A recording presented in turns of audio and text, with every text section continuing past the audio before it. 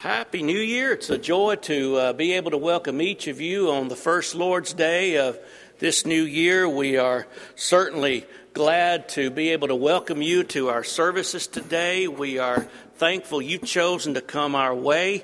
Anytime we get to assemble and worship God is always a good time. We're honored to be able to worship our God today, and we want to certainly express to you our appreciation for your being here. Of course, JT and Betty Tafi have reached another milestone. They were married 67 years as of this past Friday. I know Brother JT and maybe a couple of others here are some of the few World War II vets that we still have amongst us, and we are certainly honored to be able to congratulate them today on that accomplishment. 67 years is quite a while. I do hope that you will make your plans to be here next Lord's Day, put forth very special effort. Brother Kyle Butt's going to be our guest speaker for our Stewardship Sunday. We're going to be having a combined session here at 9 o'clock.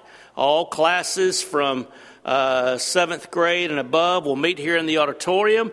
We'll have worship at 10. We'll eat lunch together at 11:30. So we need to bring plenty of food for our families and our guests. And then, of course, we'll have a closing service at 1. So let's be looking forward to that particular day next Sunday. Make sure you're here. And let's get the word out. There are advertisements that are available on each table in our foyers, and so let's plan to make that day a fantastic day. Our college students will be making their way back in town toward the middle of the week. I think classes start Wednesday for them, so we probably will have a full house of college students on Wednesday night. I know we have 5 families away in Pasadena this weekend, and I wish those 5 families were here and I was in Pasadena. If you don't know what I'm talking about, ask somebody. But anyhow, it's going to be a great year for us here at Del Reyta, and we're certainly looking forward to this start together. A Sunday school teacher was explaining to her class how that Lot's wife looked back and she turned into a pillar of salt, and little Johnny spoke up anxiously and said, well, my mom was driving the other day and she looked back, she turned into a telephone pole. You know, life is that way many times. There's so many barriers that stand in our way when it comes to living the Christian life. It's so very, very difficult for us to keep our focus where it needs to be. We live such busy lives. We have so many pressing obligations. There's so many urgent things that we feel like we have to accomplish. Many times we lose focus of what really, really is important. And of course, as we begin this new year of 2014, you know, what kind of year is 2014 going to be? Not only for this church, but especially for you as an individual. What can you do to, improve your commitment to God, to improve your devotion and your relationship to God? Perhaps you can look back at 2013 for just a moment and ask yourself the question, am I better off now spiritually than I was this time a year ago? What about my priorities? Am I really putting first things first? I want to suggest today that each one of us needs to have as a goal for this new year to be a better me. Now, certainly we want this church to be a better congregation. But this church being a better congregation depends on me, first of all, being a better me. Once I begin to focus on myself, and as each individual resolves to be a better me, then naturally we're going to have a better church. And so let's think about today as we begin this new year, what we can do to be a better me. What can I do to make myself better in this new year? I might suggest, first of all, this morning that we need to resolve that we're going to make prayer a daily habit. Now, last week I had 2 lessons on what the Bible says about prayer. And last week we talked about what prayer is, and we emphasized the importance of prayer in our lives and how prayer is a way to get God to do things for us that He normally would not do if we didn't pray. The Bible tells us that we need to pray without ceasing. In other words, we need to always manifest a prayerful spirit, a prayerful attitude. And you think back to every great servant of God in days past and gone, those individuals that we find that God was pleased with are those individuals that spent a lot of time in prayer. The old adage, I think, is true that Satan trembles when he sees the weakest saint on his knees. We need to realize that prayer is a recognition of the greatness and the power of our God. It's also a recognition of our total dependence on Him for everything, realizing that we're weak and that we're helpless. And without God, we can have nothing and we can be nothing. And therefore, if I'm going to be a better person, if there's things that I want to improve in my life, if I want to be a better individual, I need to make a resolve in my heart that I'm going to pray to God more consistently, more fervently than I have in days past and gone.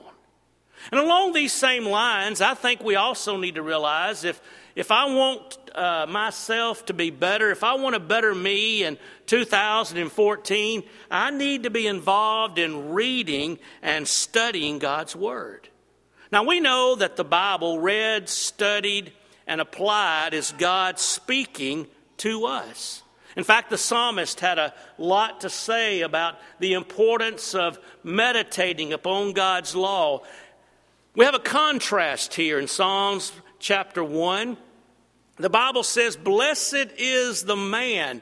And then there's some negative things that are said here. "Blessed is the man who walks not in the counsel of the ungodly, nor stands in the way of sinners, nor sits in the seat of the scornful." And if you look at what has been written by various people on this passage, you'll find that basically this is a description of the progressiveness of sin.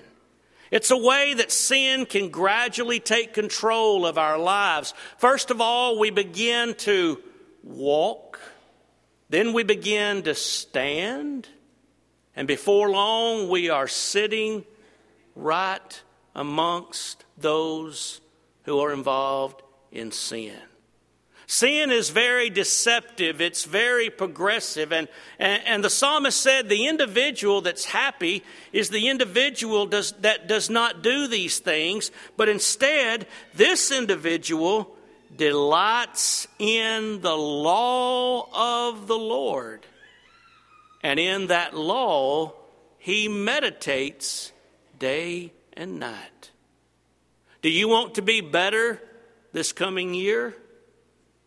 You need to spend some more time reading and studying and meditating upon God's law. A mother one time gave her son a Bible before he left to go overseas for military service. And this particular mother wrote inside the front cover of this Bible. She said, "Son, this book can keep you from sin, and only sin can keep you from this book." And we need to realize that God's Word is so very powerful. It's quick, it's alive, it's sharper than any two-edged sword. God's Word encourages us. God's Word strengthens us. God's Word informs us of what His will is. It is literally a lamp unto our feet and a light unto our pathway.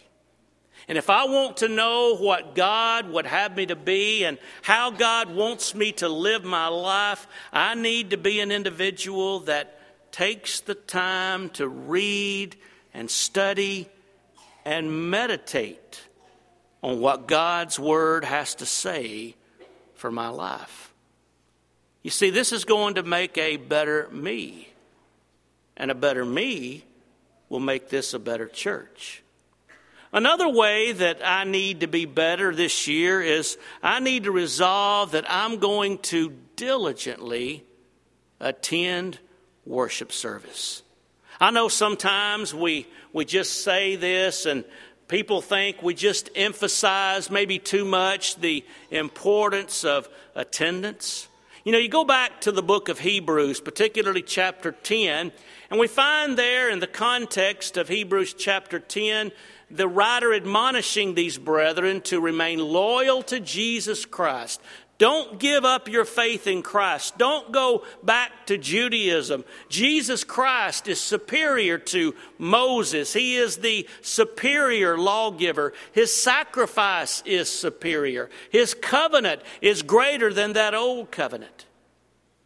And to persuade these people to maintain their love and profession and devotion to Jesus Christ, the writer said, don't forsake the assembling of yourselves together as the manner of some is. You consider one another. You provoke unto love and good works. Why should we assemble as we are today to worship God? Well, some people may assemble because they feel like they have to. I don't want anybody calling me and bugging me, so it's just better for me to go. Some like the social interaction. You know, we get together with friends and we can have a good time. And we can talk and even text during church. And, you know, we can just kind of have a little get-together here as we worship God. Some people assemble for that purpose. Some people maybe see attending as a way to have contacts for businesses and things of that nature. Why should we assemble to worship God? You know, one reason why I need to consistently and diligently attend worship services is to demonstrate my love for God. If I love God, if I love His Son Jesus Christ, then I'm going to want to be here where He is. And if I love my brethren in Christ, if I want to encourage my brothers and sisters in Christ, then I'm going to be there just to encourage them by my attendance, because I realize just by my presence that I can stir my brethren up and encourage them unto love and good works. I want to be here because I want to set a good example before other people. I want to set a good example for my children and my grandchildren. I want to let my family know exactly what is most important in my life. And let me just add this too, as we think about a brand new year, and we always think, you know, a brand new year is a chance for a new beginning. I want to encourage everyone here to be in Bible class every Sunday morning at 9 o'clock. Just like the class that I attended this morning. If you're not here, you're only hurting yourself. You're missing out on a chance to grow spiritually. You're missing out on an opportunity whereby you can make yourself better and stronger and more effective in the Lord's kingdom. You're missing out on a chance to grow in love for your brothers and sisters in Christ. You need to be in a Bible class at 9 o'clock on Sunday morning. The same thing is true on Wednesday night. what a great source of encouragement it is to be able to meet midweek and to study God's Word and to encourage one another. And folks, this is something that some of us need to have a new mindset toward. We need to renew our thinking and our attitude toward this kind of thing and just try it and see what happens and notice how richly you're blessed. And I think along this same line, I think it really hits close to home. A better me involves the idea of focus and zeal once I get here to worship. Now the Bible says in John 4 and verse 24, God is a spirit. They that worship him must worship him in spirit and in truth. God is greatly to be feared in the assembly of the saints. Why are we here today? I want each one of you today to stop for a moment and ask this question, not just in a group way, but in an individual way. Why am I here? Why am I sitting in this pew where I'm sitting right now? What purpose is it serving? I hope today you'll realize that I am here to worship my Creator. I am here to worship the giver and the sustainer of all life. You see, when we assemble like we are here today, we are worshiping God. God, if you please, is on the stage, and we are performing for him. That is the only reason we're here. And if God is on the stage and if we are performing for him, if you please, then doesn't God have the right to dictate how he is to be worshiped? And would not that attitude of recognizing God's authority and God's power and God's omnipresence and omnipotence, would not a recognition of God's greatness and doing things that please him and only that please him, don't you think that would solve most, if not all, of our worship controversies that we see around us in the church today? After all, it's not what I want. It's not what I like. It's not what pleases me. It's not what might appeal to the masses. My only question to ask is, what pleases God? Now, that's important, but I think this is also important. When I'm here to worship God, I need to give my very best. I don't want to hurt anybody's feelings, but when we're here to worship God, we need to be focused on what we're doing.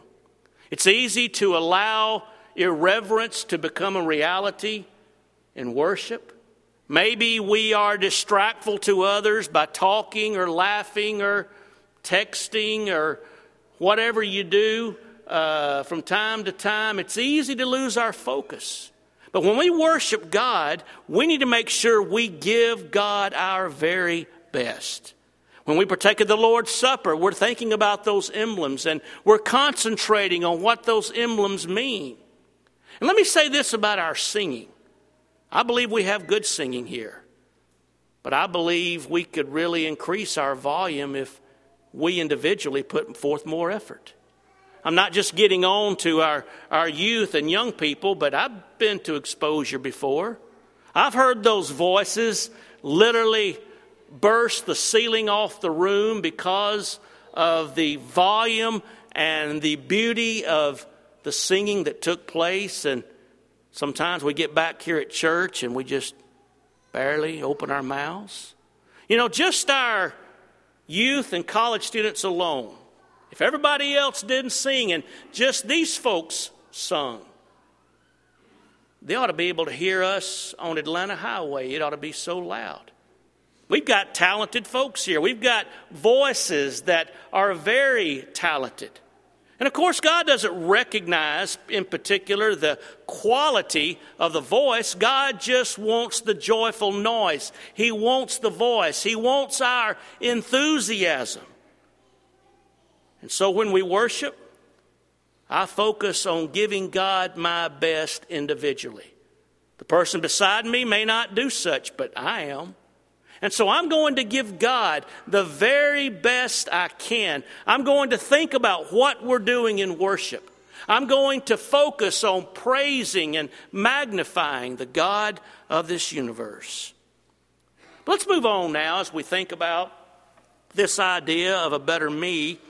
May I suggest also that a better me involves expressing an interest, a true interest in my brethren. Philippians chapter 2 and verse 4, I think, is of particular importance.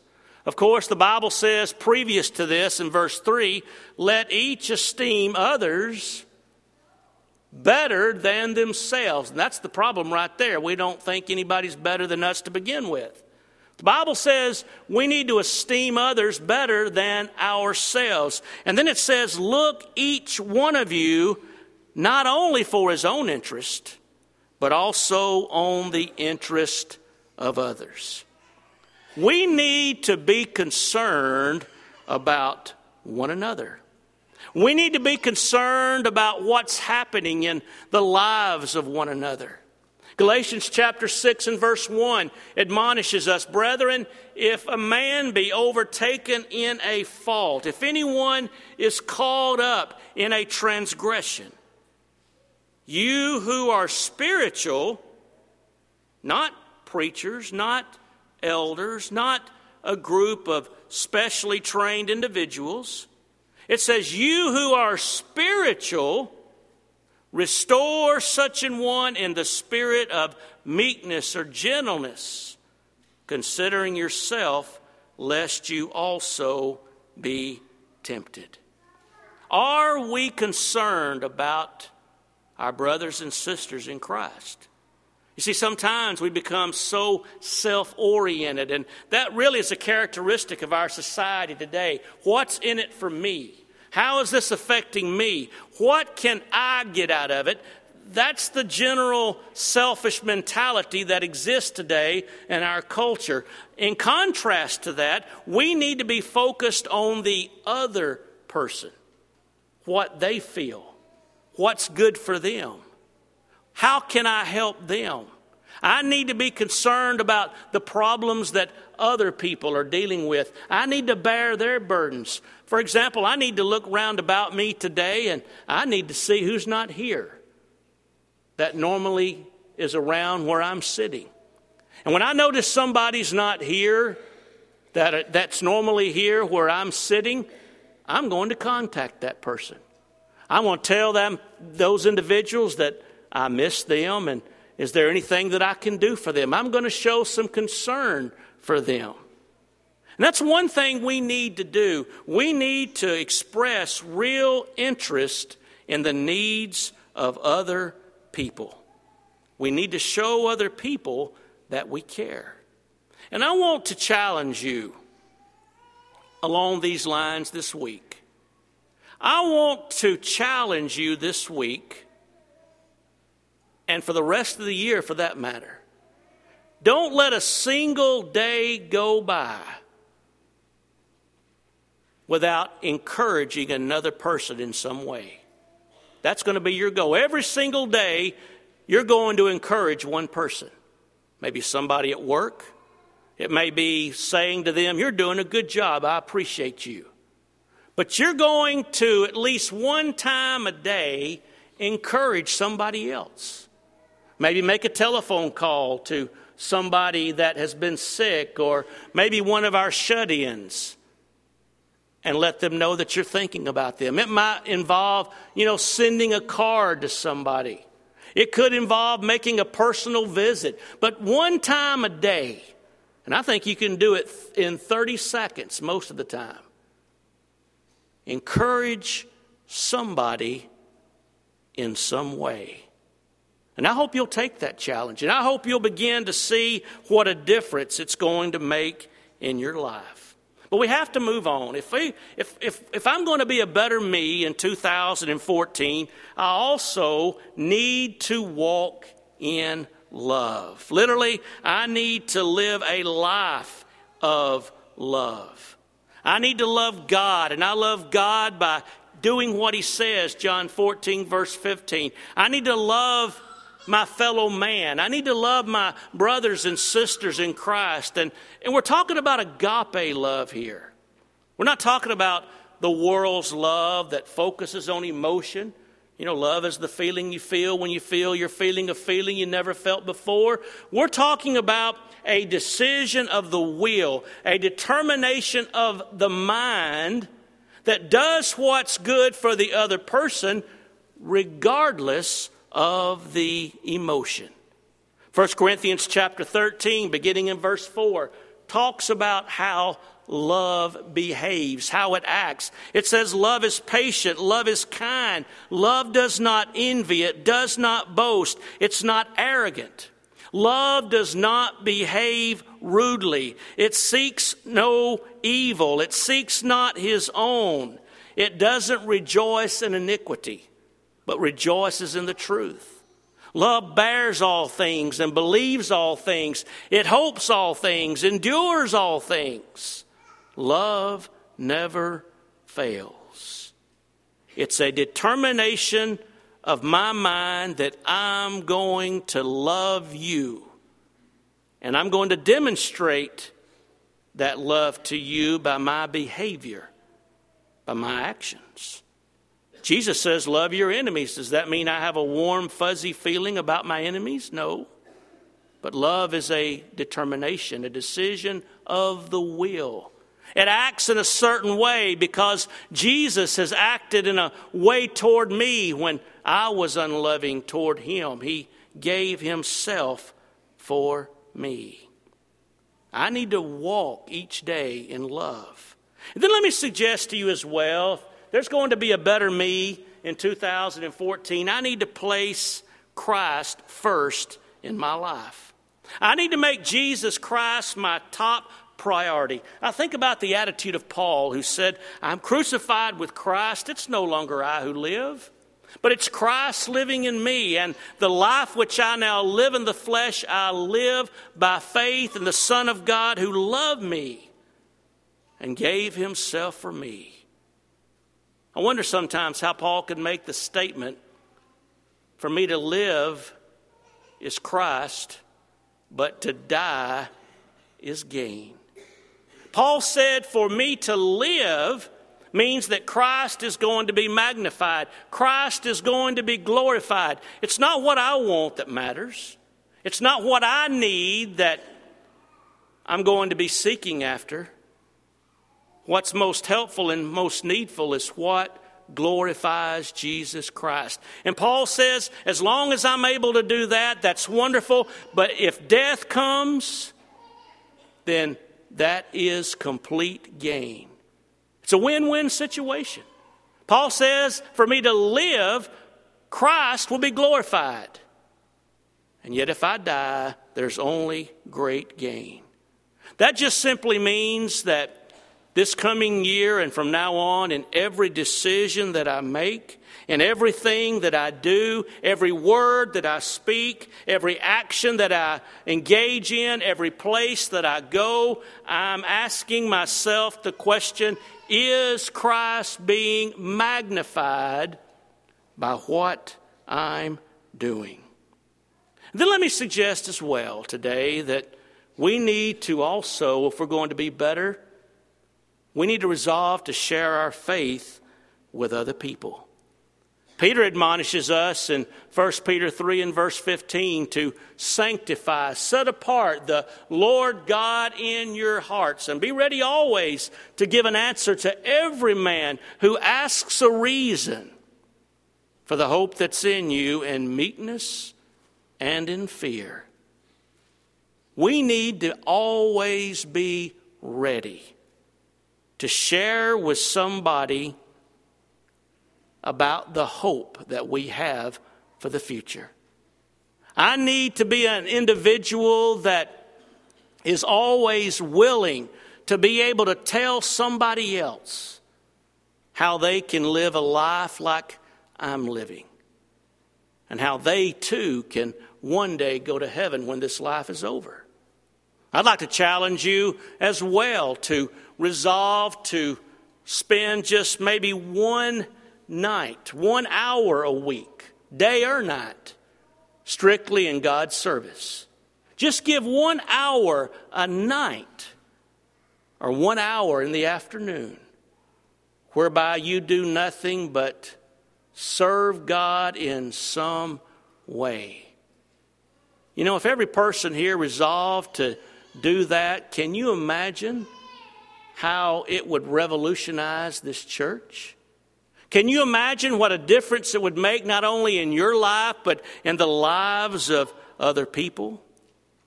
We need to share our faith with those that we come into contact with on a daily basis. And then I want to suggest as well that we need to resolve that we're going to live a transformed, a holy life. You know, the writer of the book of Romans admonishes us in Romans chapter 12 and verse 2, be not conformed to this world. In other words, don't be fashioned according to the pattern of this world. Don't let the world shape you into its mold. Instead, you be transformed by the renewing of your mind. We need to realize that I am responsible to live a transformed, holy life every day that I live. I'm not like the world round about me. I have to be different from the world. We see how the world behaves. We can watch television and we can see the Hollywood description of life and what really is important, and you know how people emphasize you need to be happy. That's all that matters. Whatever makes you happy, that's what you need to do. We can't have that mindset. We are to be different from the world, different in our thinking, different in our goals, different in our focus and approach to life. A better me means that I'm going to live a transformed and holy life. And then let me suggest as well quickly, we need to also be involved in practicing benevolence. You know, James chapter 1 and verse 27 talks about how a part of pure religion is not only to keep oneself unspotted from the world, but to visit the fatherless, the orphans, the widows in their afflictions. We need to be the kind of people that try to alleviate the needs of others. We need to be compassionate people. People that realize that there are those around us who are hurting, that there are those round about us that are less fortunate than we are. And we need to reach out with a helping hand. And then let me suggest as well as we close that we also need to be involved, if I'm going to be a better me, in practicing hospitality. I know that's difficult to do sometimes in our hustle and bustle society. We're so busy, we've got so many things that we have to focus our own attention toward, family obligations. But have you ever thought about what it would do to the life of another person if you opened up your home to that individual? If you showed interest and concern to another person by extending hospitality toward those individuals, just think about the encouragement that can be mustered. The Bible says, don't forget to entertain strangers, for by doing so, some have unwittingly entertained angels. We need to keep in mind that whatever we do for other people, we do for the Lord Himself. That's why the Bible says you show hospitality one to another without grumbling. Now, it's easy to show hospitality sometimes toward our close friends. It's easy for us to get involved in our certain little group of individuals and show hospitality toward them, but we need to be willing to reach out to those that are unfamiliar to us. We need to reach out to those that might make us somewhat uncomfortable. And we need to demonstrate a love and concern for them by the way we manifest hospitality. We need to, in this church, look round about us and make sure we're always friendly. We're always welcoming of other individuals. We need to be the kind of people that include others. Nobody's left out. See, that's where it comes down to look not every man on his own things, but every man also on the things of others. That's why sometimes I'll see somebody sitting by themselves. That ought never to happen. You know, somebody sitting by themselves, maybe it's one of our young people that's sitting by themselves. That's not going to last. Somebody's going to move up and sit beside them. We're not going to allow anybody to be left out. Sometimes when our kids get down here for kids sing, there's not enough on the front pew for all the girls, and one will sit down on the floor. Well, I don't allow that. Somebody else has got to sit down on the floor with that person. You see, we're always looking out for somebody else. We need to be friendly. We need to be hospitable. We need to be warm and welcoming. We need to include everyone. Now, we may have a few special friends. Well, there's nothing wrong with that. But when it comes to our work and our relationship with one another, we're going to always include other people. And we're going to look out and be aware of what's going on around us. And we're not going to leave anybody out. You know, as we close today, surely each one of us, no matter what efforts we may have put forth in the past, I think we can do a better job this year as we seek to serve the Lord. I know as I look at my life, I see a lot of shortcomings that I've had this past year. I see a lot of areas wherein I need to improve and do better. And I hope you feel the same way. I hope we'll have the attitude of the Apostle Paul, who said, I'm going to forget about those things which are behind, but I'm going to reach forth to those things which are before. And I'm going to press toward the mark for the prize of the high calling of God in Christ Jesus. Paul said, I'm not perfect. I make mistakes. I fall short, but I'm not giving up. I'm going to keep on keeping on. I'm not going to lose my focus. I'm not going to lose sight of the goal. And that's exactly what you and I need to do today. A better me today may involve making a decision to become a Christian. Your relationship with God begins when you become a child of God, and today you can do just that.